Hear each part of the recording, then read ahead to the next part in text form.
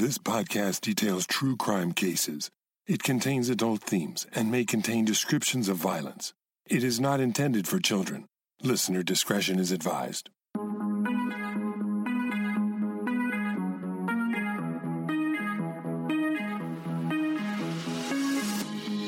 Thank you for joining me for today's episode of Once Upon a Crime.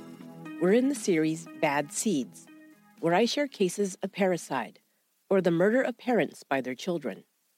On this episode, I'll tell you about one of the most baffling cases of parental murder that I've ever encountered.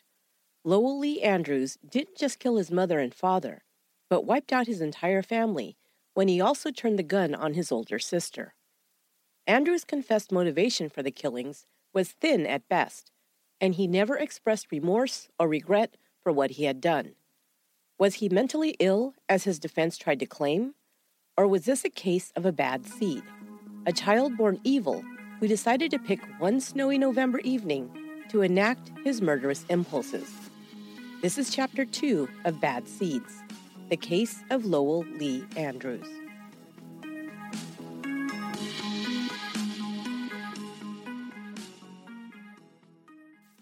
Just after 1 a.m. on the morning of November 29, 1958, the Wyandotte County Sheriff's Office received a report of a burglary at 6104 Wolcott Drive. The caller said he'd arrived home late and found his house ransacked and his family shot. This was shocking to the deputy, to say the least. Wolcott, a small sliver of Kansas, northwest of Kansas City, was sparsely populated and virtually crime-free. A few small farmhouses dotted the landscape, separated by large plots of land. A burglary was surprising in itself, but a violent crime against the homeowners? The deputy couldn't fathom it, and wondered if it might be a prank call. In either case, he didn't know what he'd find once he arrived. As he drove up to the house, he parked his vehicle near the front porch. It was a frigid evening. Snow and sleet had fallen that day, making the roads treacherous, and as night fell, the temperatures dropped below freezing. But a dark-haired male was sitting on the front porch in the cold. Next to him was a mixed-breed dog, which he was petting and playing with. As the deputy approached, he saw that he was just a boy. A large boy, standing approximately 6 feet tall and weighing over 250 pounds. But he was baby-faced and very young-looking. He was dressed somewhat formally for the weather, wearing a suit. Now the deputy thought there must have been some mistake about the report called into dispatch. The boy seemed very calm. The deputy addressed the boy, asking what had happened. Without even standing, the boy pointed to the front door and said, "Look in there." The deputy entered the home. Every light was on, illuminating the rooms brightly, which made the scene that much more shocking. In the front room, he found 2 females lying on the floor. They had been shot multiple times. Both were clearly deceased. In the doorway leading into the kitchen, he found another body, this one male. He was lying face down and had also been shot many times. There was blood everywhere. Peering around the home, the deputy found drawers and cabinets opened and items strewn about. He also discovered 2 handbags that were overturned with their contents emptied out. The deputy called in to report a triple murder. 2 detectives arrived soon afterwards. They questioned the boy, who was identified as 18-year-old Lowell Lee Andrews. The deceased were his family members. His father, William Andrews, age 50, a mechanic for Transworld Airlines, and a part-time farmer. His mother, Opal, age 41, and his sister, Jenny Marie, 20 years old. Lowell Andrews, or Lee, as he preferred to be called, told detectives he had come into town to spend the Thanksgiving break with his family. He was a college student attending the University of Kansas, where he was studying zoology. Both he and his sister, a senior at Oklahoma Baptist University, had come home on Thursday. His mother had prepared the Thanksgiving meal, and they had enjoyed the holiday together. On Friday evening, around 7 p.m., he'd driven back to his rooming house in Lawrence, Kansas, about 40 miles away, to retrieve a typewriter. He needed to work on an English paper over the weekend, he explained. On the way back, he he stopped at the Granada movie theater in town to catch a movie. He then drove home, arriving around 1 a.m. He found his family shot and the house ransacked. The detectives found the boy oddly calm and unruffled at having found his entire family murdered. They also found his story strangely detailed, almost too detailed, as if it had been rehearsed. He told them how it had taken him almost twice as long, nearly 2 hours, to reach his rooming house, located at 1305 Tennessee Street in Lawrence, due to the icy road conditions. He told them that the movie he'd watched was Mardi Gras, starring Pat Boone. He even mentioned that he'd enjoyed the film. At no time did he cry or show any grief over the loss of his family. The county coroner was called to the scene to retrieve the bodies. He offered his condolences to young Lee, who remained stoic. The coroner asked if he had any preference for a funeral home to arrange his family's services. He was floored when the young man answered, "I don't care what you do with them." Now detectives decided they needed to question Lowell Lee Andrews further and asked him to accompany them to the police station. He agreed.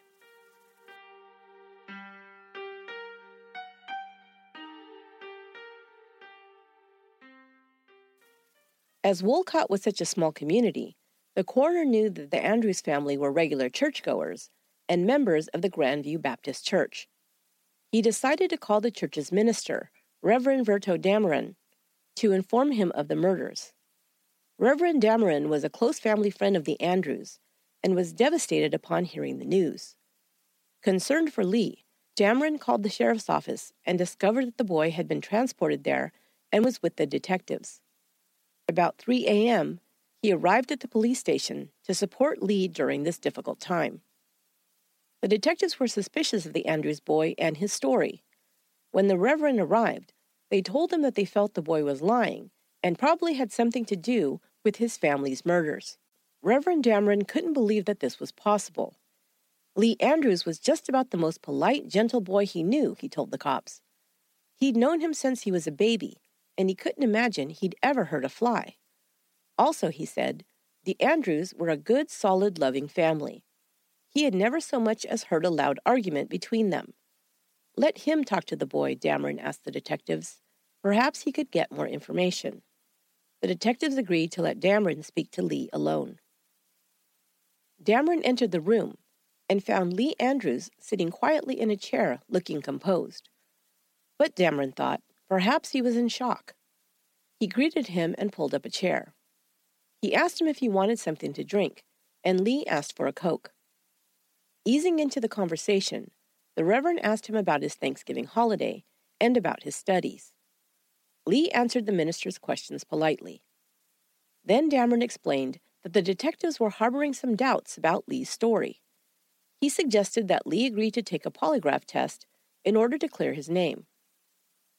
At this, Lee remained quiet. A minute ticked by in silence. Finally, Dameron asked, "Lee, you didn't do this terrible thing, did you? If you did, now is the time to purge your soul." At that moment, Lee Andrews decided to tell the truth. He would later say, quote, "I thought, what difference does it make?" unquote. He admitted to Dameron that he had shot his mother, father, and sister.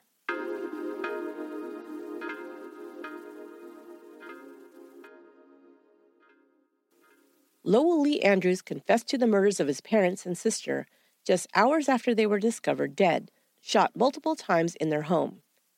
He was speaking with a friend of the family who was also their minister, Verto Dameron, when he decided to admit to the crime. At that point, Dameron told Lee that if he wished, he could keep his confession confidential, and he would help him find an attorney. But, he said, if he wished to make a statement to the county attorney, Dameron would stand by him as a friend and minister. Lee simply replied, "Bring them in." Dameron then called the investigators into the room, telling them that Lee was ready to make a statement.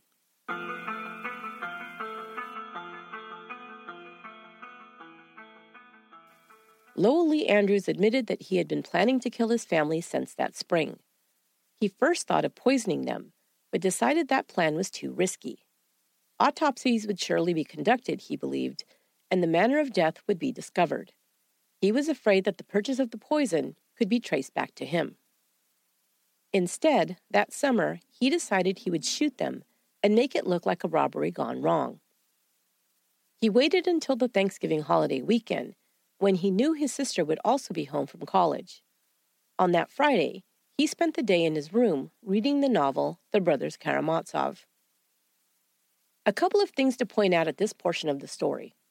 First of all, Lee Andrews had always been a kid who lived inside of books. He read voraciously, sometimes several books a week throughout his life. He didn't have a social life, no real friends to speak of, and he'd never dated or had a girlfriend. Instead, he locked himself away in his bedroom and read. One of his favorite things to read was stories about gangsters. He would later admit that he'd fantasized about living the life of a gangster, wearing silk suits, commanding respect, and being wealthy. At least, this was his idea of the gangster lifestyle he read about in books and watched in movies.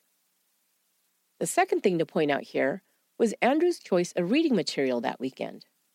The Brothers Karamazov, written by Fyodor Dostoevsky, is a classic philosophical novel based on the themes of morality, free will, and ethical debates on faith. It also revolves around the theme of patricide. Fyodor Karamazov, the patriarch of the family, is described as a ne'er-do-well, a fool, and a lech. His son Dmitri, the only child from his first marriage, hates his father, although he is the most like him. Dmitri spends his time drinking and womanizing and only seeks out his hated father in order to obtain an advance on his inheritance. Ivan, Fyodor's second son, is deeply disturbed by all the suffering he has seen in the world and has decided he cannot believe in a God who would allow such things. He also dislikes his father and is not close to his brothers. He can most easily be described as dark and depressed. Alexei, who is called Alyosha by his family, is the sainted younger brother. He is deeply religious and has become a novice in the Orthodox Church and is living in a monastery. Each of the sons has a problematic relationship with their father, and the climax of the story is when Fyodor is found murdered and his son Dmitri is accused and tried for the crime. Now, this may seem like a bit of an aside, and I will admit that it is one of my favorite novels, but there is also a strange kind of irony that Lee Andrews chose this novel to read that weekend. Or perhaps it was deliberate. Like I said, he lived inside books, and maybe reading a story that described a son's animosity towards a parent and a subsequent murder helped to prepare him for what came next.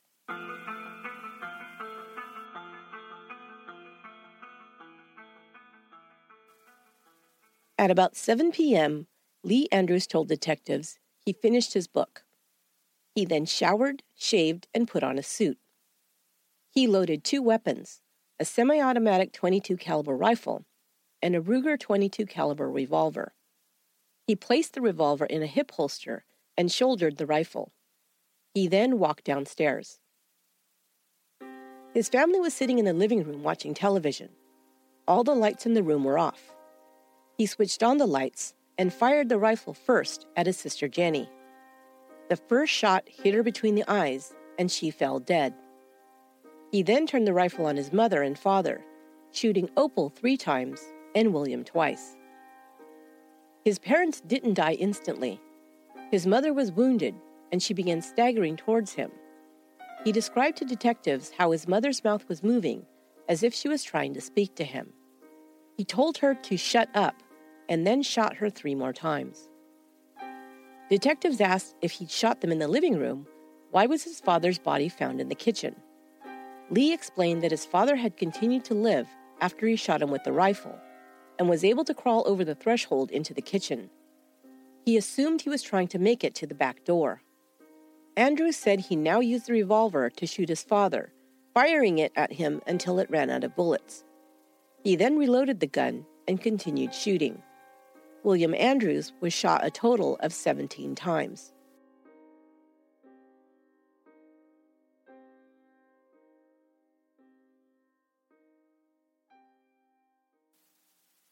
Although Jenny had been killed instantly, according to Lee's account, he shot her twice more with the revolver. An autopsy would record that Jenny had been shot a total of 3 times, Opal a total of 6. He then set out to make it look like the home had been robbed. Before going downstairs, he opened his bedroom window and removed the screen. He turned out dresser drawers and emptied the contents. He also emptied his mother's and sister's purses. Loading the weapon into his father's car, he then drove the 40 miles to his rooming house located at 1305 Tennessee Street in Lawrence. On the way, he stopped at the Massachusetts Street Bridge that spanned the Kansas River and threw the dismantled guns into the water. Once he arrived at the rooming house, he made sure to speak to his roommate and his landlord. He told them that he'd come back to pick up his typewriter to work on an English assignment.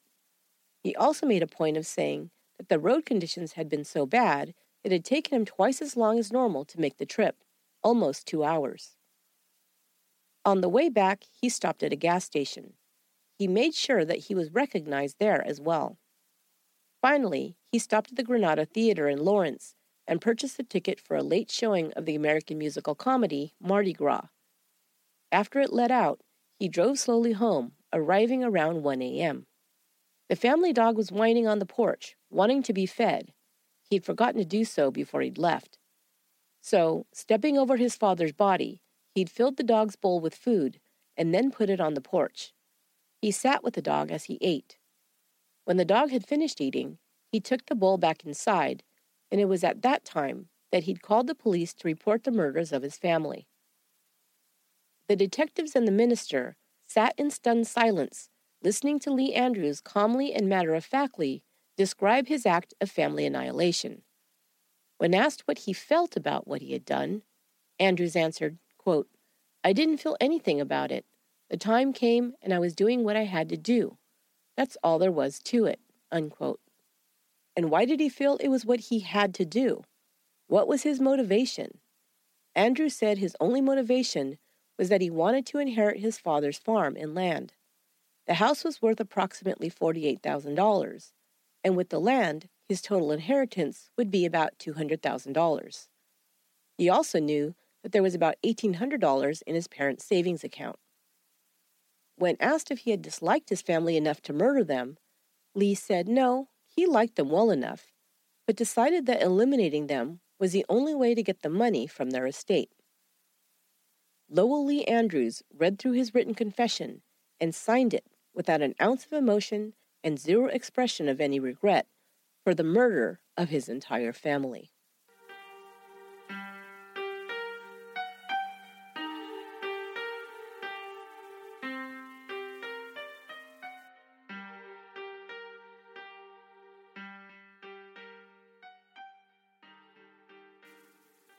Lowell Lee Andrews was charged with 3 counts of first-degree murder and held without bond.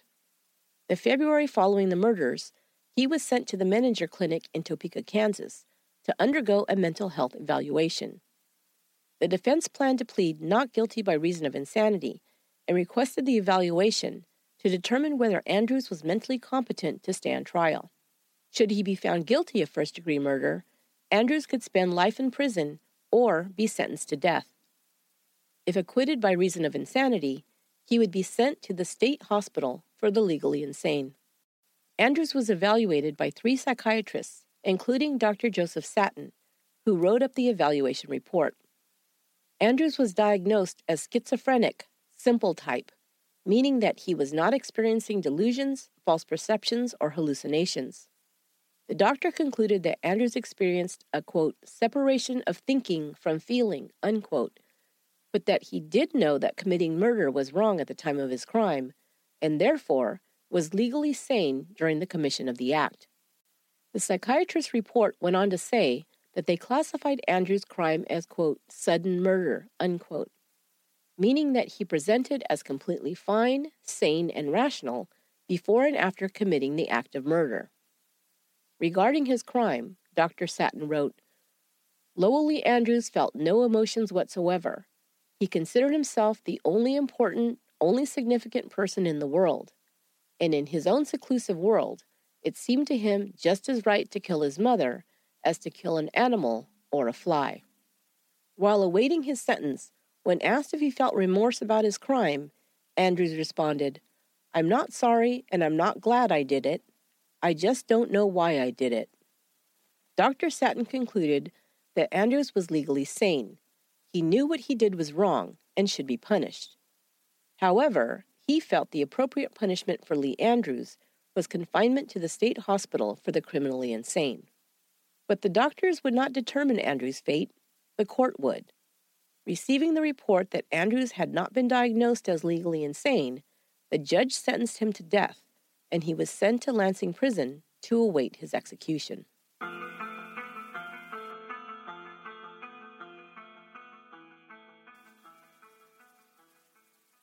The people of Wolcott couldn't believe that Lee Andrews had committed such a heinous act. One woman even described him to a reporter as, quote, "the nicest boy in Wolcott," unquote. Now, he was sitting on death row in a Kansas state prison alongside hardened criminals. Kansas had abolished capital punishment in 1907, but after an increase in high-profile crimes committed by the likes of bank robber Pretty Boy Floyd and Bonnie and Clyde, the public demanded harsher sentences to deter criminals. In response, the death penalty was reinstated in 1935. The first execution in Kansas since the ban was carried out in 1944. Andrews spent his time in prison much as he had before, alone and with his head in a book. He had a lot of free time on his hands, so Andrews was able to read even more than before, between 15 and 20 books per week. He liked poetry. Some of his favorite poets were Robert Frost, Walt Whitman, Emily Dickinson, and Ogden Nash. He read so much that he burned through all the books in the prison's library. The prison chaplain and other prison employees checked out books for him from the Kansas City Public Library. Andrews also loved food, and of course, couldn't get as much of it to eat as he had when he was free. So he once again retreated into a fantasy life. This time, he created a scrapbook of pictures and drawings of the foods he craved, like strawberry shortcake. While in prison, Andrews lost over 60 pounds. But Andrews did have one friend in prison. After about a year spent in Lansing Prison, 2 new inmates arrived on death row. Richard Dick Hickok and Perry Smith had been tried, convicted, and sentenced to death for the murders of 4 members of the Clutter family in Holcomb, Kansas, in November of 1959, almost exactly 1 year to the day of Andrews' crime. Hickok and Smith had gained celebrity-like status after their high-profile crime, especially after writer Truman Capote began visiting them to report on the story. The book he would write about the Clutter murders, titled In Cold Blood, would become a bestseller and a classic crime novel, and another of my favorite books. It's possible that because Hickok and Smith's case became such big news in Kansas, that Lowell Lee Andrews quickly became forgotten in the media. Lansing's death row was made up of 12 7-foot by 10-foot cells placed together side by side. Smith and Hickok were housed next to one another, but by the time they were sent to Lansing, they weren't on very friendly terms and didn't talk much to one another. Hickok's cell was located adjacent to Andrews, and they became friends. Hickok called him Andy. Lowell Lee Andrews even makes an appearance in the novel. At the end of In Cold Blood, Dick Hickok is quoted as saying, "I really liked Andy. He was a nut. Not a real nut like they kept hollering, but just goofy. He was always talking about breaking out of here and making his living as a hired gun. He liked to imagine himself roaming around Chicago or Los Angeles with a machine gun inside a violin case. Cooling guys. He said he'd charge $1,000 a stiff."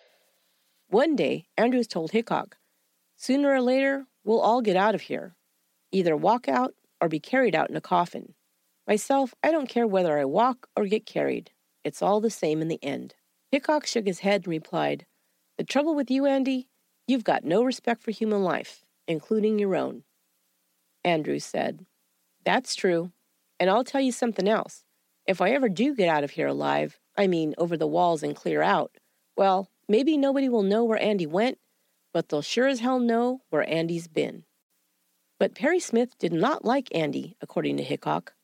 Smith was self-taught. He had not received any formal education after the 3rd grade, but he considered himself an intellectual and spent his time in prison reading, writing poems, and painting. Smith had always seemed smart to Hickok until he met Andy. Andy, he said, was the smartest guy he'd ever met. Smith was jealous of Andy's college education and proper speech.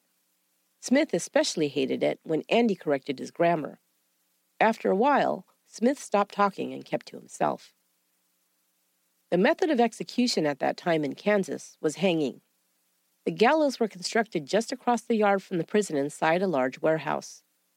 Hickok and Smith were scheduled to hang in October of 1962, but were granted a reprieve by a federal judge. Lowell Lee Andrews' sentence had been appealed several times, and his execution date of April 1960 had long since come and gone. 3 stays had been granted, but his last appeal ran out, and his execution was scheduled for November 30th, 1962. Andrews was looking forward to his last meal and requested all his favorite foods he'd been craving for the past 4 years. He put away 2 fried chickens, French fries, a lettuce salad, soda, vanilla ice cream with strawberries, and was also given permission to smoke cigars. Just after midnight, Smith and Hickok watched as Andrews was led out of his cell and walked across the yard to the prepared gallows inside the warehouse. Hickok described the events of that night in detail to Truman Capote. From the end of In Cold Blood. That was a cold night, cold and wet. We were all at our windows watching, Perry and me, Ronnie York, Jimmy Latham. It was just after midnight, and the warehouse was lit up like a Halloween pumpkin, the doors wide open. We could see the witnesses, a lot of guards, the doctor, and the warden. Every damn thing but the gallows. It was off at an angle, but we could see its shadow. A shadow on the wall, like the shadow of a boxing ring. A reporter who witnessed the execution described Andrews' demeanor as calm and composed. Another described him as, quote, outwardly remorseless and disinterested, unquote. Asked by the warden if he had any final words, Andrews smiled slightly and said, "No, I don't believe so." A bit taken aback by his flip answer, the warden asked once again if Andrews had any final words. This time, straight-faced, Andrews replied, "No." Again, Hickok's description. The chaplain and 4 guards had charge of Andy, and when they got to the door, they stopped a second. Andy was looking at the gallows. You could sense he was. His arms were tied in front of him. All of a sudden, the chaplain reached out and took off Andy's glasses, which was kind of pitiful, Andy without his glasses. They led him on inside, and I wondered he could see to climb the steps. It was real quiet, just nothing but this dog barking way off. Then we heard it, the sound, and Jimmy Latham said, "What was that?" And I told him what it was, the trap door. Every few minutes, the doctor came to the door and stepped outside and stood there with his stethoscope in his hand, like he was gasping for breath, and he was crying too. Then he'd go back and listen to hear if Andy's heart had stopped. Seemed like it never would.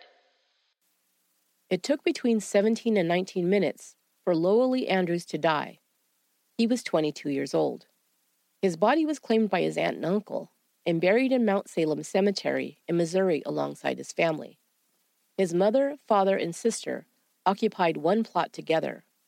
Lowell Lee was placed in a separate plot with the word son placed under the name on his headstone.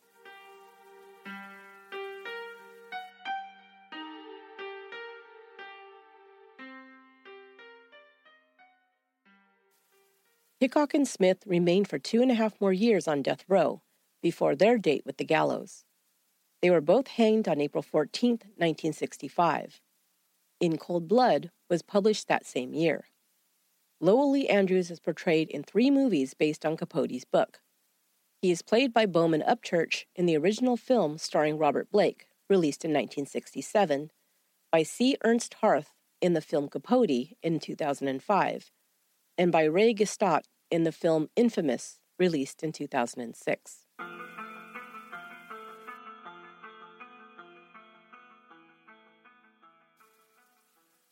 So what was Lowell Lee Andrews' real motivation for killing his family? Was it as simple as an act of greed as he claimed? Was it to live out the fantasy of being a gangster or hired gun like he talked about with the other inmates? Or did he harbor some resentment or hate for his family, most likely his father? I wondered about this after learning that he'd been reading the brothers Karamazov at the time of the murders. Lee was said to be a very intelligent boy. It was reported that he scored the highest IQ of anyone who'd ever attended his high school. So it's possible he saw aspects of himself personified in the novel's characters. Perhaps he identified with Ivan, the son who suffers from depression and dark thoughts. He can see no purpose in life, which is filled with suffering, and has decided that there is no God, or if there is, he does not care about mankind. Surely some of Andrew's words of not feeling anything about the murderers, and that he didn't care if he walked out or was carried out of prison because, quote, it's all the same in the end, unquote, reflects this worldview. Andrew spoke and acted as if the things that would grieve and terrify most men, pumping his family full of bullets or facing the hangman's noose, made no impression on him whatsoever. Or perhaps he identified more closely with Dmitri, who the novel describes as most like his father. He spent money foolishly drinking and partying and sowing his wild oats. Andrews pictured himself living this kind of life as a gangster. But Dmitri ran out of money and came for his inheritance, insisting he was entitled to the money immediately when he most needed it. In the same way, Andrews said he'd decided to kill his family to get his father's money and property. He, too, felt entitled to his father's hard-earned money and was unwilling to wait. And of course, the book's climax is when the father is found dead and Dmitri charged with his murder. Was this a coincidence or a blueprint and justification for murder? We'll never know for sure, but it's something to consider.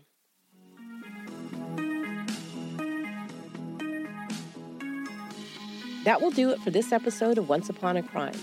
Our next chapter in the series, Bad Seeds, will be released on February 24th.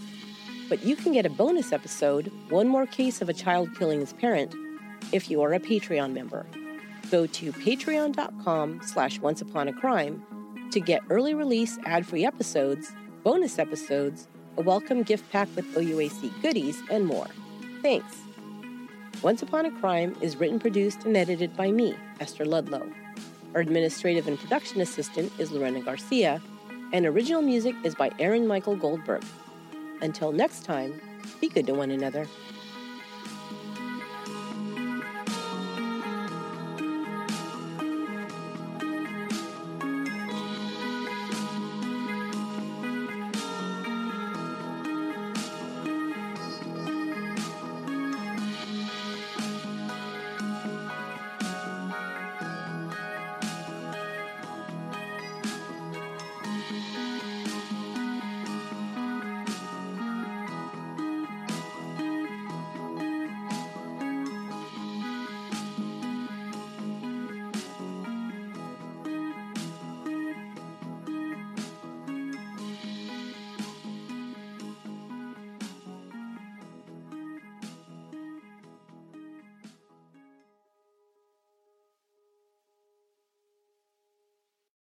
Angie's List is now Angie, and we've heard a lot of theories about why. I thought it was an eco move. Fewer words, less paper. No, it was so you could say it faster. No, it's to be more iconic. Must be a tech thing. But those aren't quite right. It's because now you can compare upfront prices, book a service instantly, and even get your project handled from start to finish. Sounds easy. It is, and it makes us so much more than just a list. Get started at Angie.com. That's ANGI, or download the app today.